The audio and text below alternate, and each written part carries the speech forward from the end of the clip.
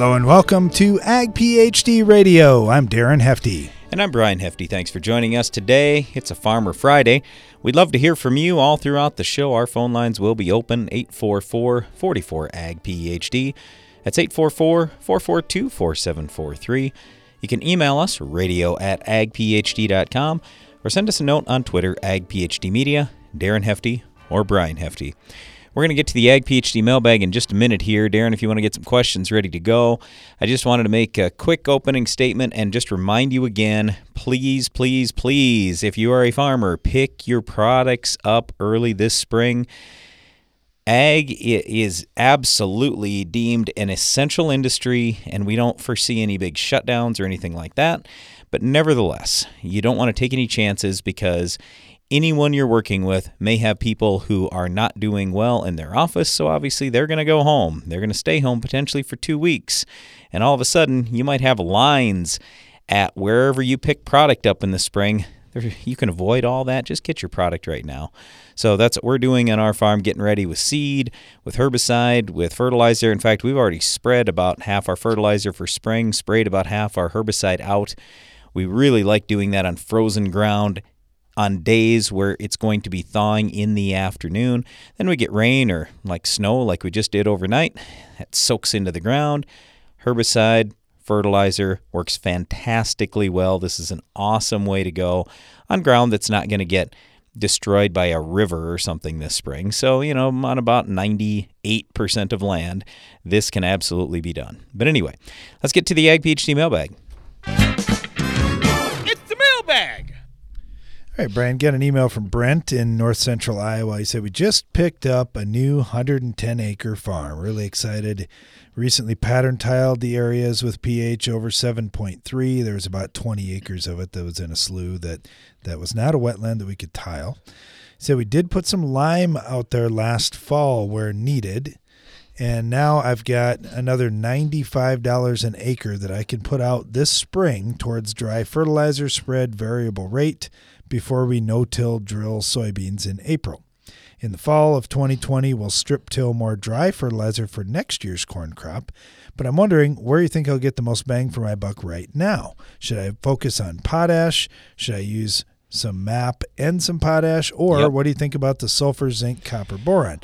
My thought was spending it on a 15 nitrogen, 72 phosphorus, 170 K, 1 pound zinc, and 1 pound boron. All good except for you're really low on sulfur. Don't forget about sulfur. You need some. Otherwise, I like that program. I think it's a great idea. Very often we get to these situations where we say, okay, I only have so many dollars to spend. Where should my first dollar go? Well, we often then talk about the first dollar. We don't build out the whole thing. You see what I'm trying to say here? Because if you put on only potassium, well, you're going to have a major issue because you've also got this ground. Most of it looks really short in phosphorus. It's really short in sulfur. The zinc's not terrible. I mean, you can put a little bit of zinc on, but I don't think you're going to get a lot of response from that this year. For your corn, absolutely.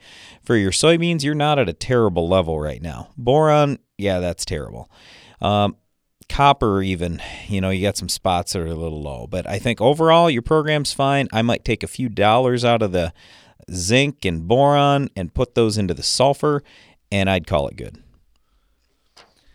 All right, thanks for the question, Brent. We really appreciate that. I got one here from John up in Nova Scotia, and he said, I've got a piece of land that I'm cutting the trees out of right now. Currently it's woods, taking out hardwoods and other trees out there. I want to make it into a pasture, and I'm wondering, do you have any information on what would be the best seed to use or best varieties of grass to put out in there? Does it make much difference? And also, would you recommend field grazing it in the spring?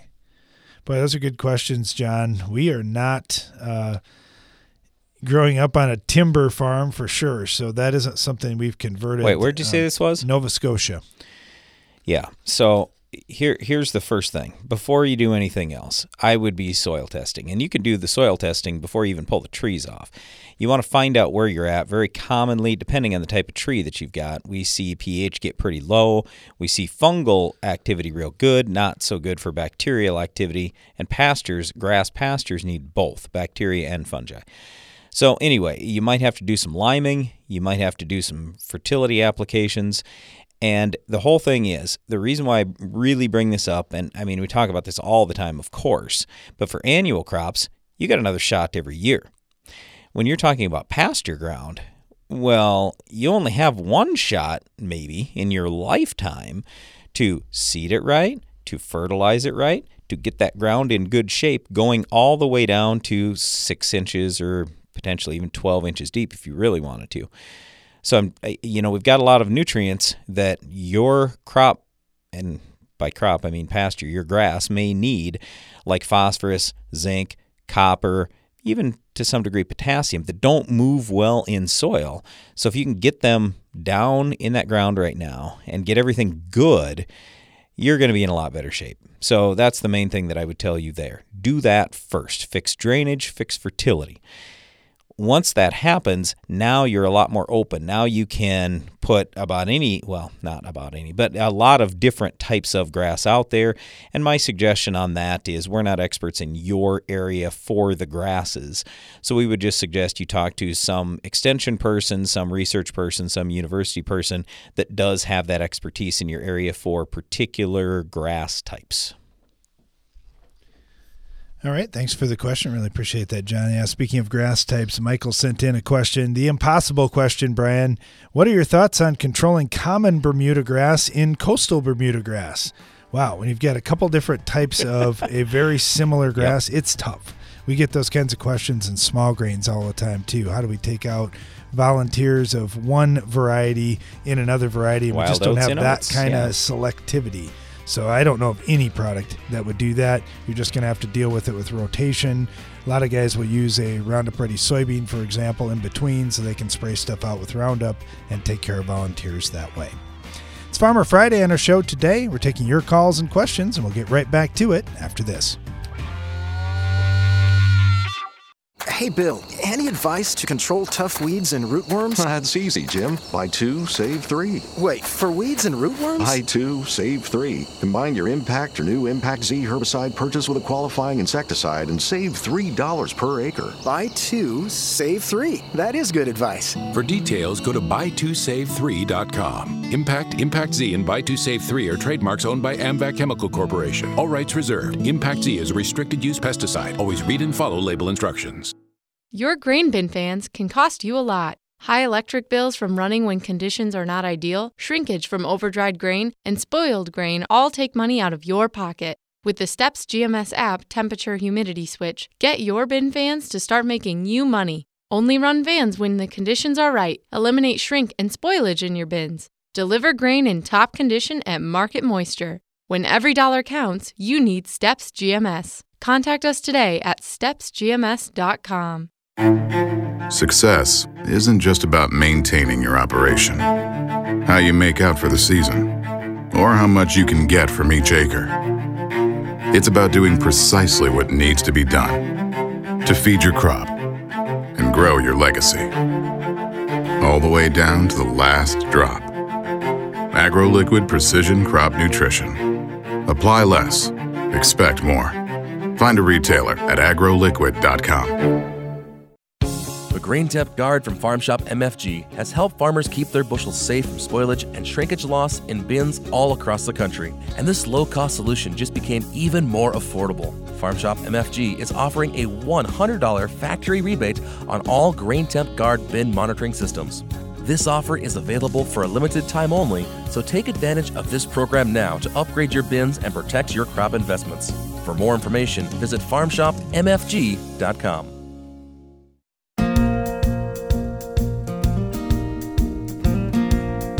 Welcome back. You're listening to Ag PhD Radio on Farmer Friday. We're taking your calls and questions throughout the show today at 844-44-AG-PhD. You can also email us. You already heard us get to some of those email questions. Radio@agphd.com is the way to do that. or you can find us online on Twitter, AgPhD Media, Brian Hefty or Darren Hefty. Let's head out to Ohio, rainy, wet Ohio. Boy, this kind of sounds a little bit like last year. We've got Rick from Ohio with us right now. Rick, how you doing? Oh, too blessed to be depressed. Well, there you go. There you go. I heard you guys are getting a bunch of rain, and I got thinking, oh, no, not Ohio, but you can actually probably handle a little bit of rain now, right? Well, it all runs to the bottom's the problem. We got 3 inches this morning between 4 and 9 and had some localized flooding and roads closed and things like that. But now the sun's out and shining and blue skies, and we're all good. So what's the game plan this year? I know last year was a tough one, but going into this season, starting clean, is it going to be back to your normal rotation, or are you doing things different? No, probably going to be about the normal. It's just, I mean, this year is starting out to look worse than last year, if you can believe that.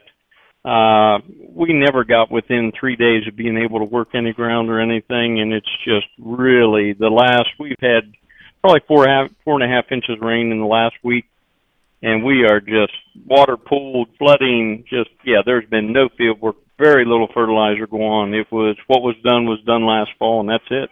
What's your first crop insurance date for planting corn? I can't tell you that because we don't plant corn. We're basically hay and livestock. Okay. So. All right. So, man, yeah, you got some interesting things coming up here. Okay, so for the hay, are we talking alfalfa hay or grass hay? What do you? Yeah, we usually like to keep around 40 acres of Roundup Ready alfalfa, and then the rest is mixed brome alfalfa, mixed hay, some orchard grass. But we'd planned to be fertilizing by now. That hasn't happened yet. Did some tillage last fall, put down the potash and the phosphorus for the ground that would be reseeded this spring, and it's really, really challenging. You know, when you look at that, I was thinking about the grasses. It helps for grass establishment to have some moisture, but having excessive moisture like this where you can't even get out in the field, that's no fun either. What I guess, tell me about 2019 and anything that you learned from that. Did you get a little bit of new stuff seeded that year, or you just couldn't get in at all? We didn't get anything seeded last year. Our fall of 2018 was so wet, we got no fertilizer down, no tillage done. And the later we got in the spring, I ran out of nerve and pulled the plug early. I didn't even order seed the year before. Now this year I've got all the seed in place. It's on the ground. Fertilizer's ordered, ready to spread. You know, like I say, I put the potash and stuff on last fall. So we're there. All we need is, a few dry days to get it. And okay, so what's your window for planting that? Do you have a little bit longer, or are you worried then about it getting dry in the summer? I usually want in by at least the first week of April, and I mean that's late for me. But we have gone into mid to late April, even up to the 1st of May. But I typically first week of April I like to be in. Yeah. I'm not panicking yet. I'm an optimist. I mean, it's always worked out, and it always will. We need to be patient and calm, and it'll be okay. So with the livestock, I assume you're using a lot of this hay for feed as well. Yeah. We run about 600 ewes, and then we've got 95 head of beef cattle that we wintered. So most of it ends up in about 12,000 will end up in little square bales that go in the barn. Rest are round bales, but. Hay is our main crop. I mean, we live and die on our quality of our hay. In the last 2 years, it hasn't been anything to brag about. Last year we first cutting hay, 20th of June was when we started. We got the first cutting. Oh, goodness. Yeah. And we cut tracks then. I bet you did. At 12,000 square bales. That kind of brings me back, Brian. We used to have 2 barns that we had to fill with square bales when we were kids. That was our exercise program. I don't know, what do you do when you don't have that exercise program?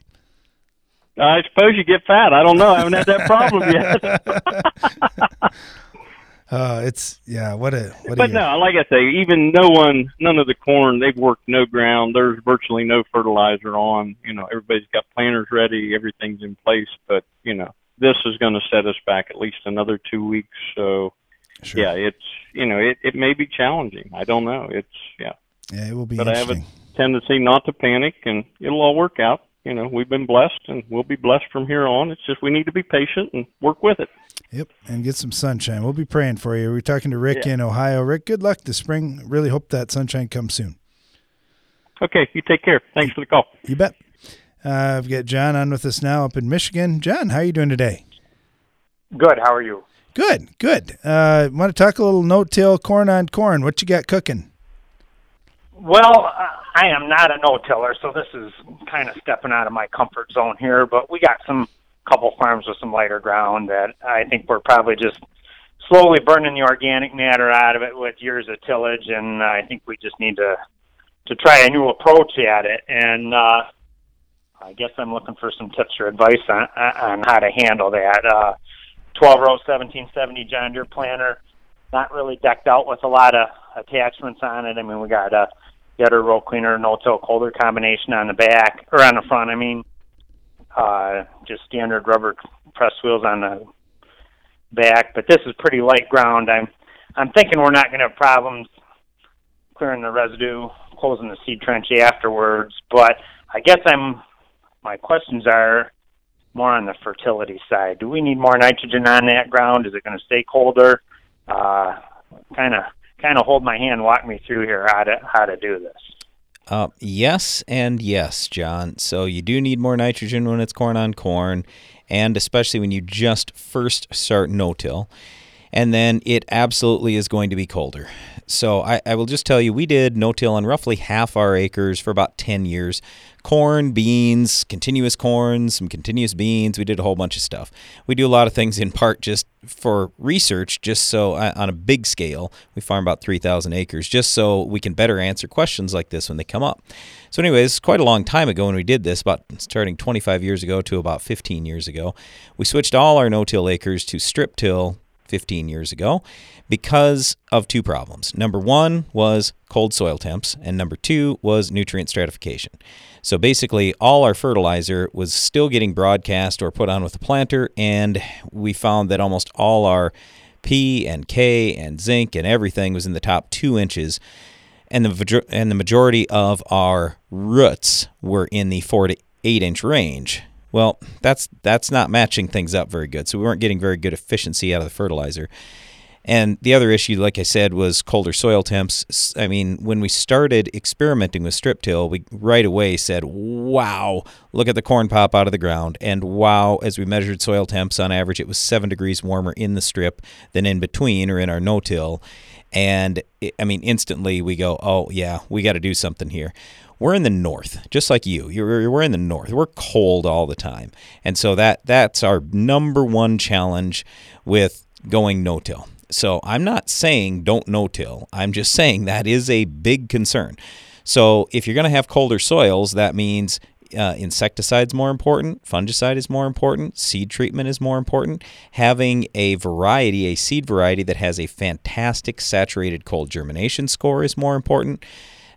I mean, it can still work okay, but you got to have some other things right. It just changes the management a lot. I say it quite often here on the show. You can do about any tillage system you want, but you just have to manage it differently. And if you do, you'll turn out okay. So am I super worried with the planter you said and what you've got going? If you've got very light soil and there's not too much residue out there, I'm not super concerned. But I'll tell you one other issue we ran into in no-till, and we ran into the same thing with strip-till to some degree, but in no-till it was the worst. We'd go out there and try to plant relatively early in the spring, and it was always cold and damp.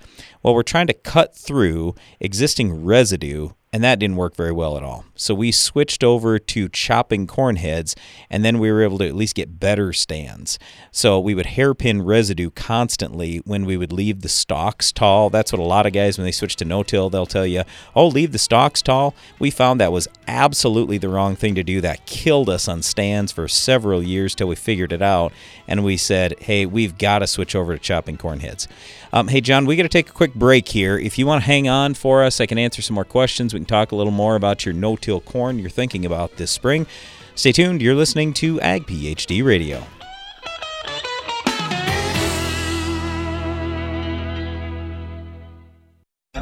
Avoid dry run failures with the new Hypro Force Field pump. Providing the ultimate protection, this wet seal pump will save you on costly in-season downtime to keep your sprayer running. Now all you have to worry about is the weather.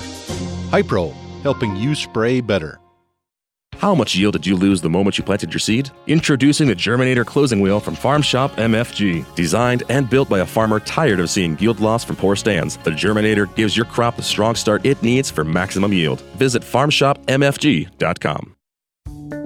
What do you think of when you hear Palmer Amaranth or water hemp? If you use Fierce herbicide in your soybean fields, you don't have to think about them at all. With 2 effective modes of action and up to 8 weeks of residual control, Fierce takes on even the toughest weeds like water hemp and Palmer Amaranth. Take control of your soybean fields and get incentives from Bayer Plus Rewards when you choose the power of Fierce herbicide. Talk to your local retailer today to put Fierce to work in your fields. Always read and follow label directions.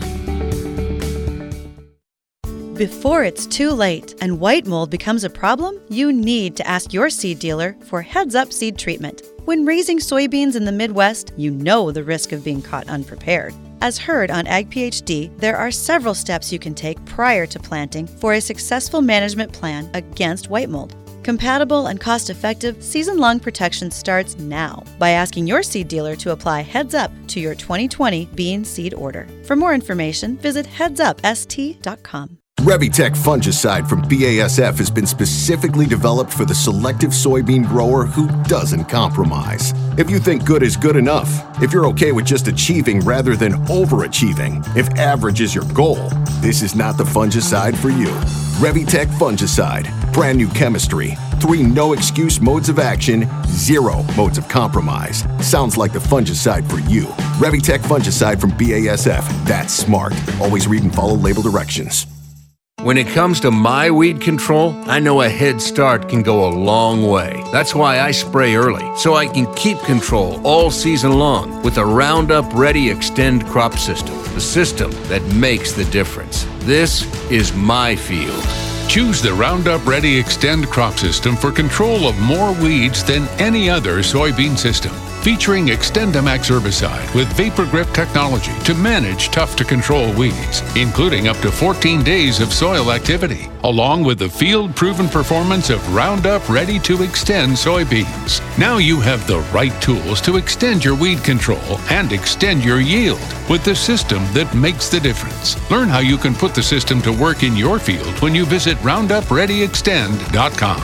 XtendiMax is a restricted-use pesticide. Performance may vary. Always read and follow grain marketing and all other stewardship practices and pesticide label directions. Check local regulations for specific requirements in your state.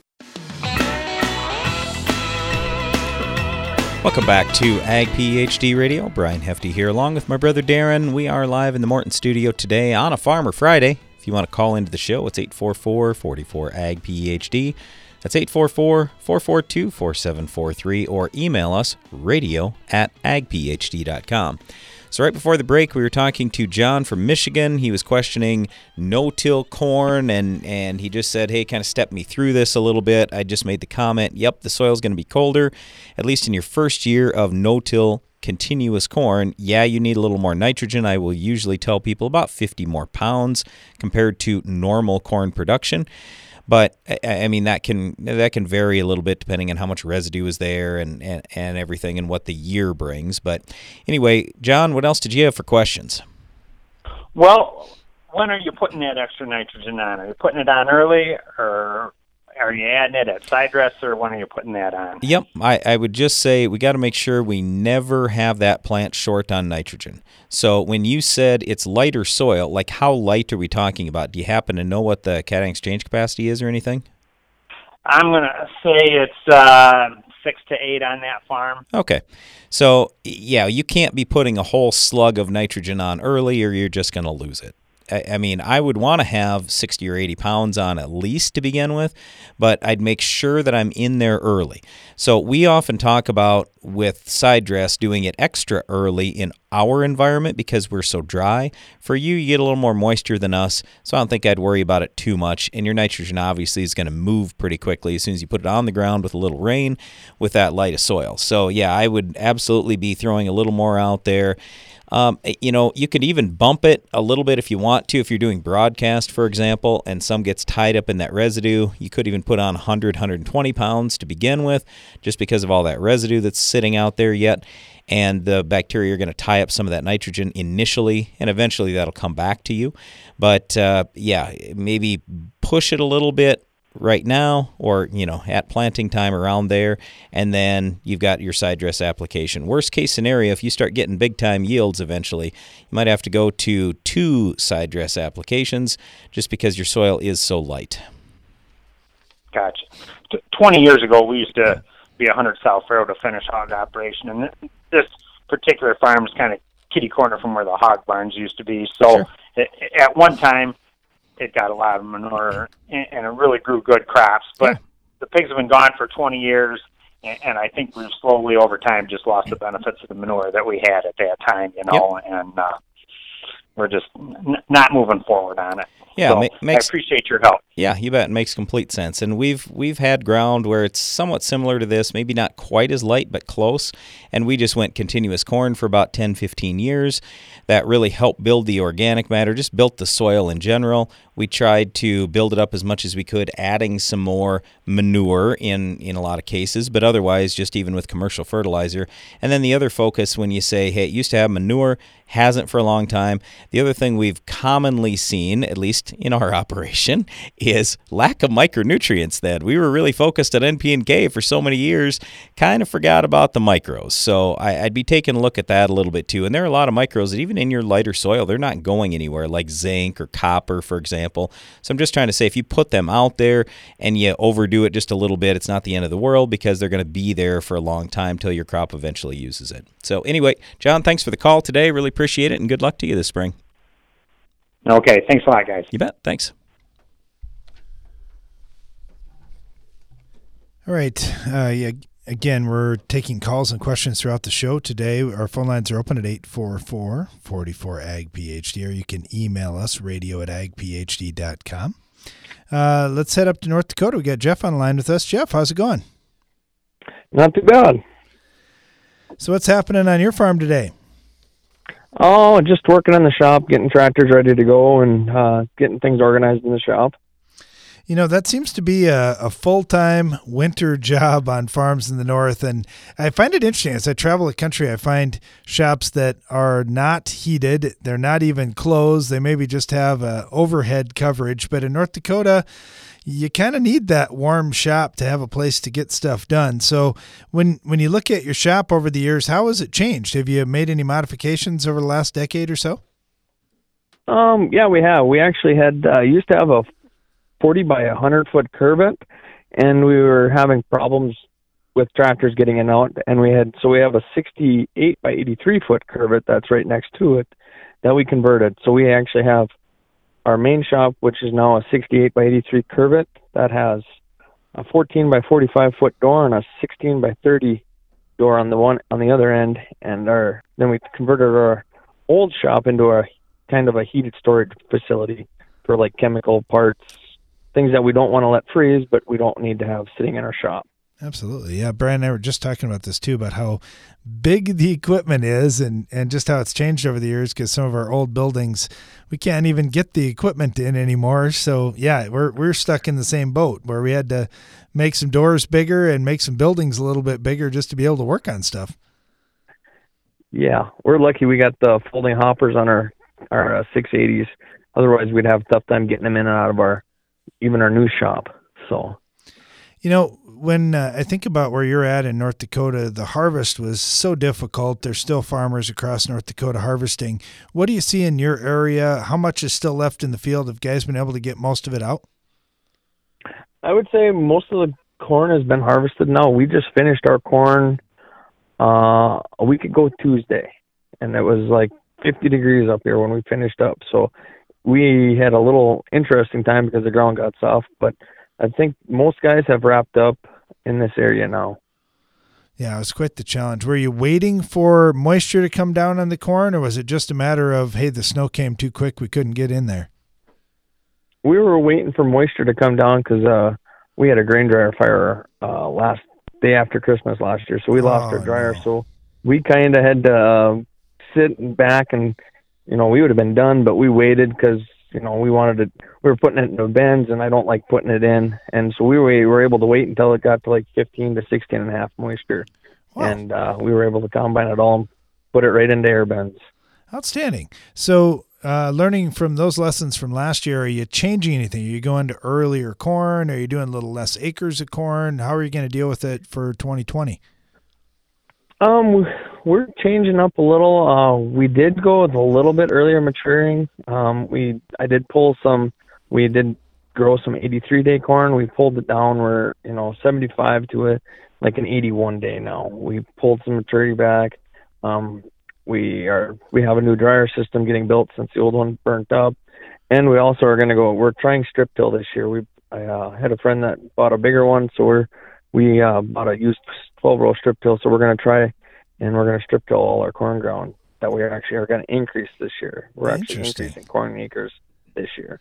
Okay, so talk to me about that strip till. Are you set up then to put on dry fertilizer, liquid fertilizer, or are you just building the strips and doing fertilizer later? We are actually setting it up to do dry fertilizer and anhydrous. We still use anhydrous on our operation, and so we're setting it up so we're going to be pulling and putting down most of our N needs, and we're going to put down phosphorus and potash at the same time. So we're going to utilize making that pass and making that strip. We're going to utilize putting our nutrients that we need up front that it's harder to put down with a planter. Yeah, that's awesome. Yeah, I'm confident you're going to like that. The strip till has been a good thing here, and I know some of the heavy ground you guys have to work with up in that neck of the woods. It's not real forgiving, so when you can get out there with the strip till, hopefully in the fall, a lot of times you'll have a little better soil conditions to work with. Yeah, that's our plan. This year we're going to do it in the spring just because the way last fall was, but our plan is to always be able to do it in the fall. You get it, and then you're not having that workload in the spring also. You bet. Yeah, that's awesome. Well, way to go, Jeff. Yeah, I'm excited about that with the new dryer system and this new strip till venture. It'll be an interesting 2020 on your farm. I look forward to talking to you again down the road. Okay. All right. Thanks, Jeff. Yep. Thank you. It's Farmer Friday on Ag PhD Radio. Our phone lines are open at 844-44-AG-PHD, and you can email us radio@agphd.com. The strip till thing's been big for us too, Brian. I really have loved the root system, the ability to do multiple jobs at once, like Jeff was talking about doing N, P, and K all in one shot. Yeah, if you've got a multiple hopper cart, a lot of guys are doing that now where they can variable rate different things out there as they're going across the field. A lot of options when it comes to strip till. Should be fun. We'll be right back after this, taking more of your calls and questions.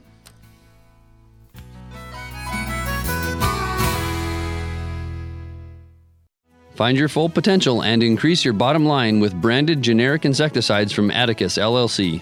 Unwanted insects are a nuisance, but they're no match for Serpent from Atticus. Serpent delivers economical, fast-acting, broad-spectrum control to help your corn, soybeans, and wheat crops thrive. Growers across the region count on Atticus for relevant and reliable products that deliver results every time. Ask your local retailer about Atticus products and visit atticusllc.com to learn more. For value-based solutions you can trust, turn to Atticus. Always read and follow label instructions.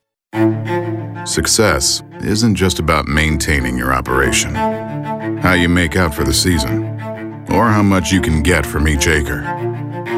It's about doing precisely what needs to be done to feed your crop and grow your legacy, all the way down to the last drop.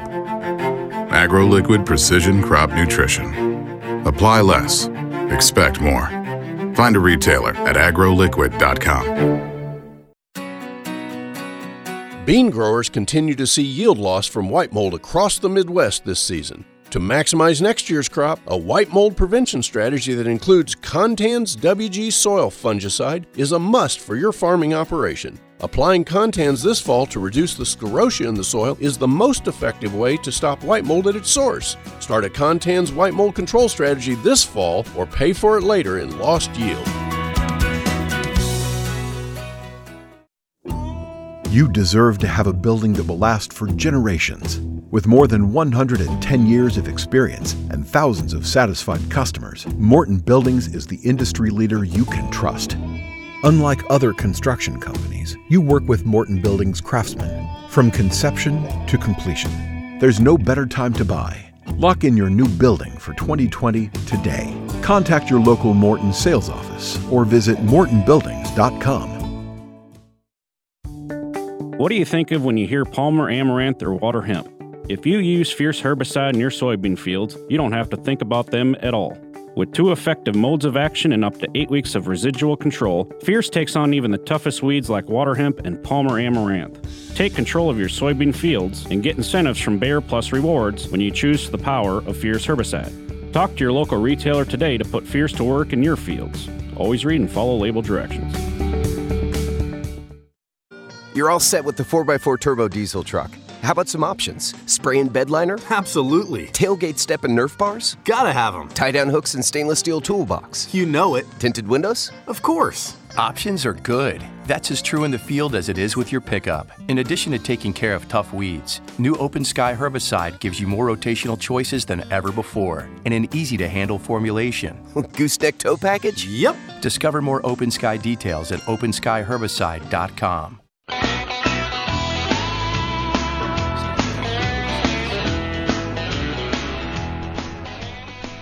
Welcome back. You're listening to Ag PhD Radio on Farmer Friday, taking your calls and questions all throughout the show today. Our phone lines are open at 844-44-AG-PhD. You ready for the soil question, Brian, or you want me to take another one first? Okay, you got to look through that a little bit more. Yeah, I got to probably have 10 minutes. Yeah, so well, just throw it out here, and then I'll try to get to it later in the show. I didn't see anything just at first glance, but go ahead. Well, and we get this all the time, and it's a challenge after the fact to figure these things out. But Jason from Central Indiana sent us some soil tests from a couple different fields. Now, he said the front fields did really well, yielded 180, 190. Back fields consistently running in the 70 to 100 bushel range. Supposedly the same fertility went on the whole farm, but he said, I'm not sure those back fields got what the front did when they yielded 100 bushel less. And he said, he took some soil tests, and he was wondering if we could look through these soil tests and try to figure out what happened. He wants to plant Liberty Link beans out there this year, and just doesn't want to see any 50% yield loss on those back fields again. Yeah, so I mean, we can go slow here and we can talk about it just a little bit. I mean, we always look at pH first on the back field. So the back field's the problem, right? Yep. I look at pH. Okay. Oh, and you said corn, right? And it's basically half the yield. Okay. Yep. So if he was getting 180, 190 bushel beans, I don't think he'd be right in this complaining. Good point. Okay, so 6.1 to 6.3 pH. You look at that, you go, okay, well, no problem. It's lighter soil. 7.5, 7.9 for CEC. The other one, it's 9.3 and 7 for CEC. So, if one of the front fields is also 7 for CEC, that tells you, and last year was a wet year, most likely in his area, just like it was everywhere else, that may not have been the problem. But I do say, I would say, let's see, where is he from again? Central Indiana. That's what I thought. Central Indiana, I was in Central Indiana 3 times last spring and summer, and it was horrifically wet. So my first guess is that we got a drainage problem out there. Now, when you see an 8 CEC on average, normally you're going to think, I'm never going to have a drainage problem. Well, you do if you get double normal rainfall. We've learned that the hard way as well. So my first thought is the back field sits a little bit lower than the front field because when I start looking at nutrients, I go to some of the other things. Is the base saturation K too low? Yes, he's not even close on where he needs to be in base saturation K. But, on the front field, it's not like it's that much better. So, potassium's absolutely limiting his yield on all fields, no question about it. Because it's so light for soil, it's misleading because on one spot, even on the front field, he's got 4.4 base saturation K, which sounds okay. But the problem is on a light field, you can't hold very many pounds or parts per million. It's going to be really low. His pounds on K was only 241 there. Pounds of K. Well, I mean, that's not even close for what even a 200 bushel corn crop or 250 bushel corn crop needs. So, I mean, he needs K in a desperate way. I mean, like hundreds of pounds to start getting things up. So that's a big factor. And could it have been the K? And could it have been that he drew more out or had applied more on the front field?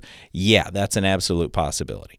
You go to some of the other things. His zinc level is real high in one spot in the backfield, but it's not so much on the other spot, because that would have been one of the next things is, as I say, phosphorus. All right, his phosphorus, let's see, I'm trying to find where even his phosphorus test is. Do you even find where oh yeah, there it is.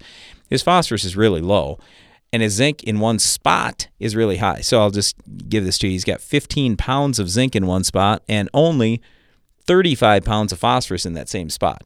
So he's way, way, way, way, way off. I mean, you've got to have roughly 6 times as much phosphorus out there in relation to that zinc. So could that be part of the issue because there are no high spots for zinc in the front field? Yeah, absolutely. So, I mean, I'd just say on this backfield, and let's just sum this up and we can wind this up. The backfield's desperate for phosphorus. It is desperate for potassium. It is desperate for sulfur. So you get those 3 things in order, and you're probably going to be halfway's okay. You're going to see those yields bump up. But I would also look at what was my drainage, and then you also need to probably start focusing on a few other things. I just gave you a couple or 3 there, but you're also terribly low on copper. You're terribly low on boron. There are several things to fix here. But no, there isn't anything that stands out to me between the 2 fields where I go, oh my goodness, this absolutely killed us. So I would just say everything to me, it looks like, needs a lot of fertility, and I'm guessing it was probably drainage that killed the backfield. It's my guess, but I don't know without looking at it.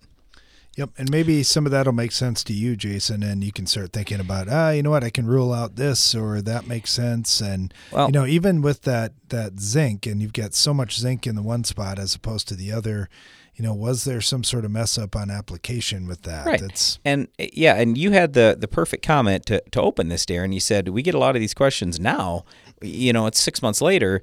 We don't really know. And quite frankly, it's 9 months or 11 months later. I mean, the problem could have happened way early. It could have been weeds, insects, diseases, carryover. The only thing that we see here is nutrient levels. Right. And it may not have been that. It may have, like you say, it may have been a disease problem on that part of the field or something like that too. So there's... So we're throwing out a whole bunch of stuff. But we do see a few things on the nutrient analysis that, here's something that definitely hurts yield. In our experience on our farm, when our zinc is way too high as opposed to our phosphorus, we have problems. It brings our yield down. So we know that we those got lots of proven data on thousands of points. Yeah. So there are a few things that we see with fertility that could be addressed, and certainly, you know what you used for herbicides and what could potentially have caused an injury and those kinds of things too. Hey, thanks for the question, Jason. Really appreciate that. Brian, get one from. Let's see here. Got one from Chester in Montana, and he said, what nutrients will promote higher sugar levels in sugar beets? That's a great question. I know what won't. If you get nitrogen all crazy, that's not a good thing. So a lot of growers will try to get that nitrogen down so it's not at a crazy high level, and that helps them. And then beyond that, you just need to get all nutrients in balance.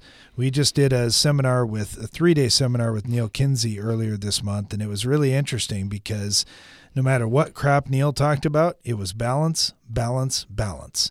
And oftentimes one of the things that he said over and over again is, you get this balance right, you can grow almost any crop in that soil.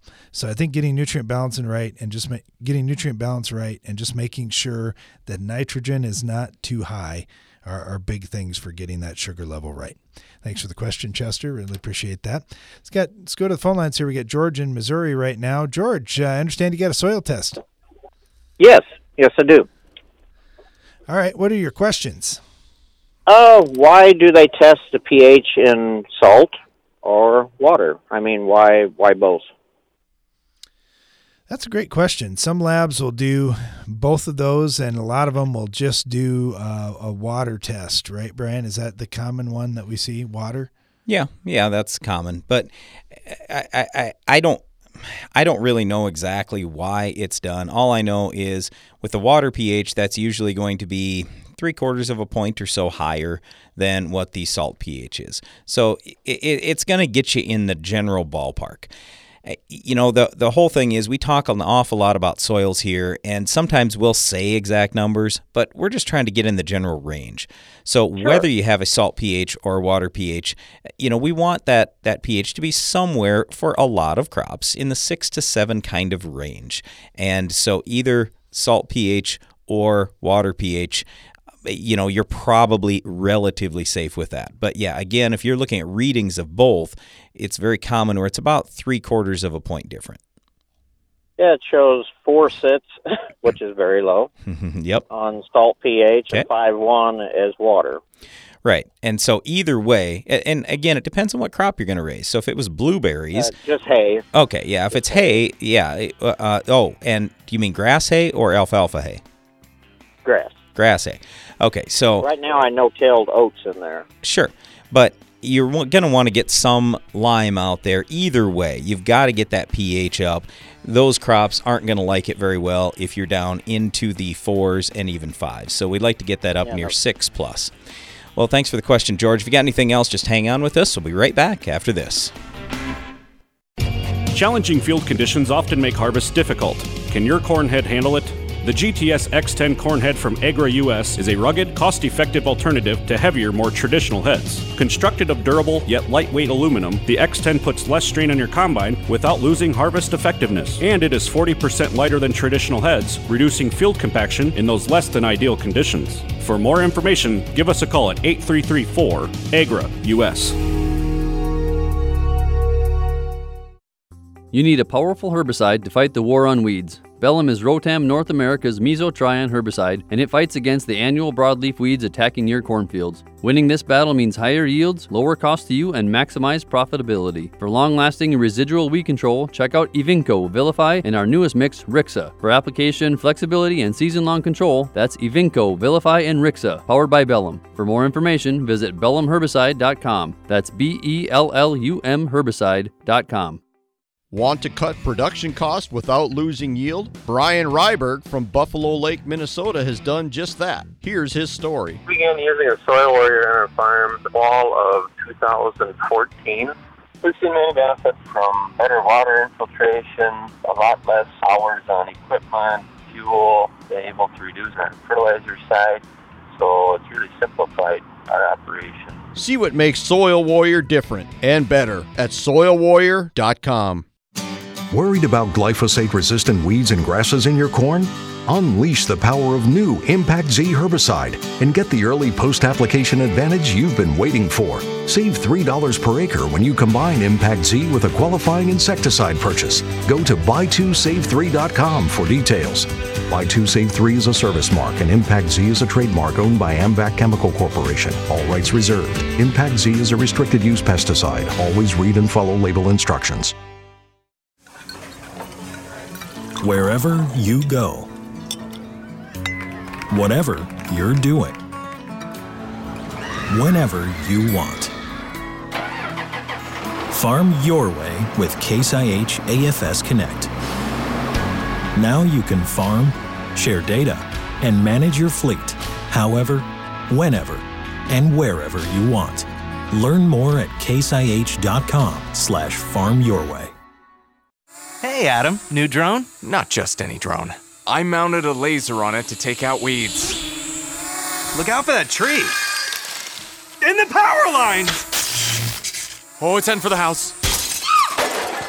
There's a simpler way to protect spring wheat from weeds. Perfect Match Herbicide. The broadest spectrum weed and grass control in one product. Learn more at perfectmatchherbicide.com. Always read and follow label directions. The laser.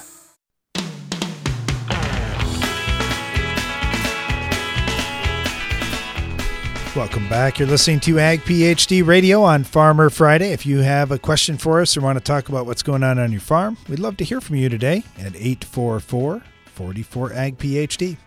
Just before the break, we were talking with George down in Missouri about the difference between a water pH test and a salt pH test. And George, one other thing, I know when they're adding the salt in on the salt test, they're adding in calcium chloride typically. And one of the things that they see is the extent of the variation from the pH measurement from the water pH test versus that salt test. depends on the clay content of the soil, the cation exchange, or the cation saturation, and the soluble salts that are present. This is according to Midwest Labs. And what they are seeing is when they add that salt, some of the hydrogen from the soil can enter into the solution by exchanging cations with the salt solution. And that's why they're getting a little more hydrogen or a little lower pH with that salt in there, because they're pulling a little more hydrogen out of the soil as some of that calcium exchanges for hydrogen. So in other words, they don't believe that the salt pH is as accurate as the water pH. Right. And they typically run the water pH, and they'll only run that salt pH if they're specifically requested to. Now, I assume there's some soils that they may feel they're getting a little better reading out of the salt test, but I'm not sure which ones. Their standard test, and they run as many tests as anybody, their standard test is water. My next question is phosphorus, 5 pounds. That's all it shows. So we just picked up this ground. It's low on pH, low on phosphorus. When I planted the oats, no-tilled oats, just for a hay crop, put on 250 pounds the acre of DAP just to give it a boost of phosphorus. Then once I see it's doing good, I want to go back and hit it again, like 5-2-3 or something like that. Take that off, and then no-till something behind that when the summer gets here. So I want a build-up program. Am I starting right or not? Well, Darren, this actually sounds like some ground you picked up about, 8 years ago or so. We called it the blank slate field because, unfortunately, George, it sounds like your ground. Worse. My test was even worse, though, George. I had 1 part per million on my test. I actually talked to somebody from Midwest Labs, and I said, boy, I got low phosphorus. It shows 1 part per million on your test. And they said, oh, Darren, we hate to break it to you, but we don't put zeros on there. Yours might have been 0. So it was low, and, yeah, we went into a build program. The other thing that I did is I put some phosphorus in my furrow, actually, on corn. I planted corn, and I put some Pro Germinator. It's a product from AgroLiquid that's got highly available phosphorus in there that's protected so it doesn't get tied up. So I get good availability for about 2 months from what I've seen in my soil or my tissue tests. And so I put out some broadcast pea like that. I'm trying to build the soil up, but in the meantime, I was feeding the crop as I went. What I worry about in no-till is spreading DAP on top of the ground. Phosphorus doesn't move much, and it's a challenge to get it down into that root zone right away. So, yeah, over time, as you no-till drill in things, you're kind of stirring up that soil a little bit, but that's the only challenge I worry about. So usually, George, what we'll talk to guys about that want to no-till after this is when they pick up that new ground, we'll just say, hey, let's soil test it. Let's see what you actually need, and then put literally everything on that you need that is immobile in the soil. So, in other words, phosphorus, as an example, it isn't going to leach ever, so we're not worried about that. I mean, as long as you're doing normal rates on stuff and building a soil to a normal level, it's not going to leach.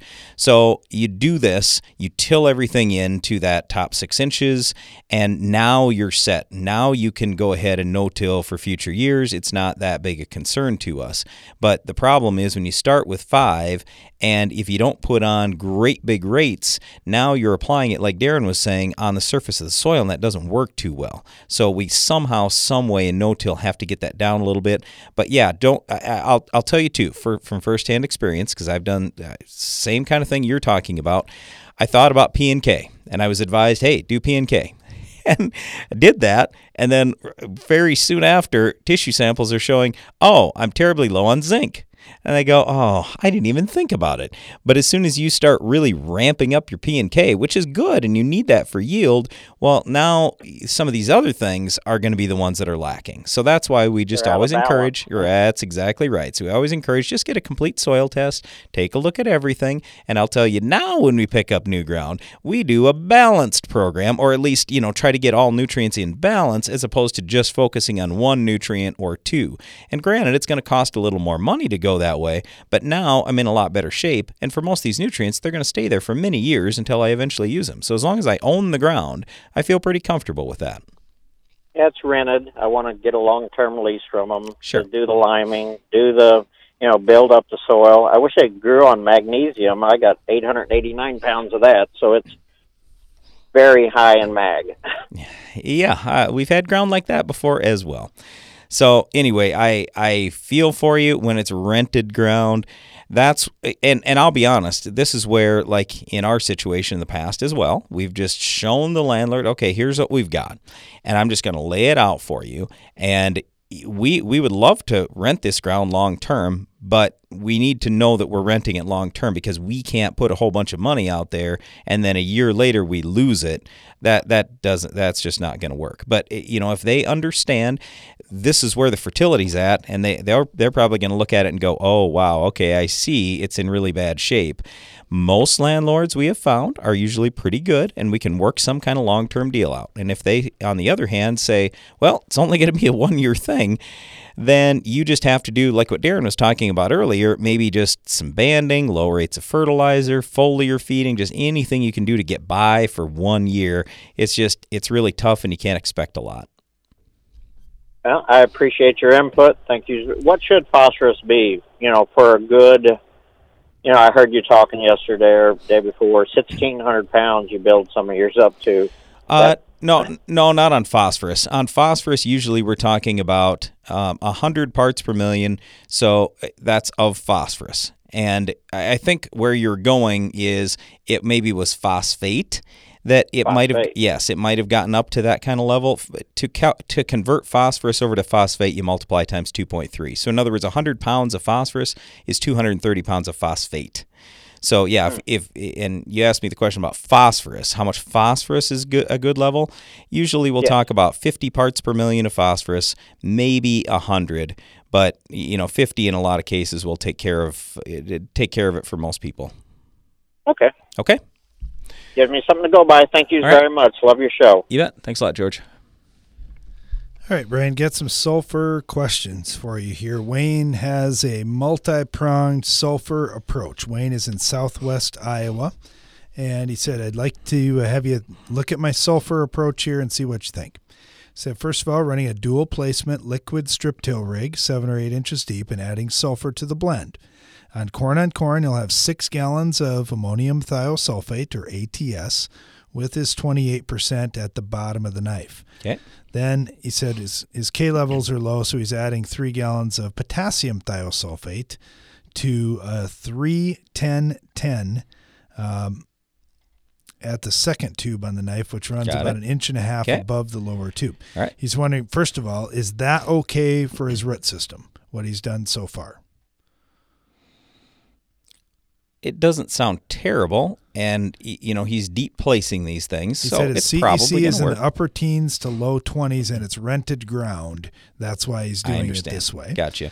So what I would do is I would be doing some root digs, and I will just say, here's your worst case scenario. If it's a really dry spring. Now, the odds are it's not going to be, simply because there's all kinds of subsoil moisture in most areas. So if you've already got lots of subsoil moisture, your risk has gone way down. Go ahead. Okay, the rest of the program, he said he's also running a 624-6 plus zinc and a little bit of sulfur in his 2x2x2. So in 2x2 on each side of the road. That helps, by the way. Yep. You're now splitting it off, so it's not in one band, it's in 2. Yep. And then he said over the top, he's going to dry spread 100 pounds of ammonium sulfate. So total sulfur would be in the upper 40s to maybe 50 pounds. That's not too much in most cases, 50 pounds of sulfur. No, I think he was more worried about, does he have enough? Yeah. Right. I think he's got enough, because let's not forget there's going to be some organic matter mineralization, and you usually get 2 to 3 pounds of sulfur for every 1% of organic matter in mineralization in the state of Iowa. So if you got 5% organic matter, that's 10 to 15 more pounds there. So I think you're in pretty good shape. Yeah, the key thing there too was it's rented ground and it's kind of heavy ground, so he's thinking, if I put a bunch out there, there's probably going to be a whole bunch left after my crop. I want to use what I can. I love your strategy. That's a great way to look at it in many different placements. Thanks, Wayne. Well, thanks for listening to our show today. Be sure to join us again each weekday for more Ag PhD Radio.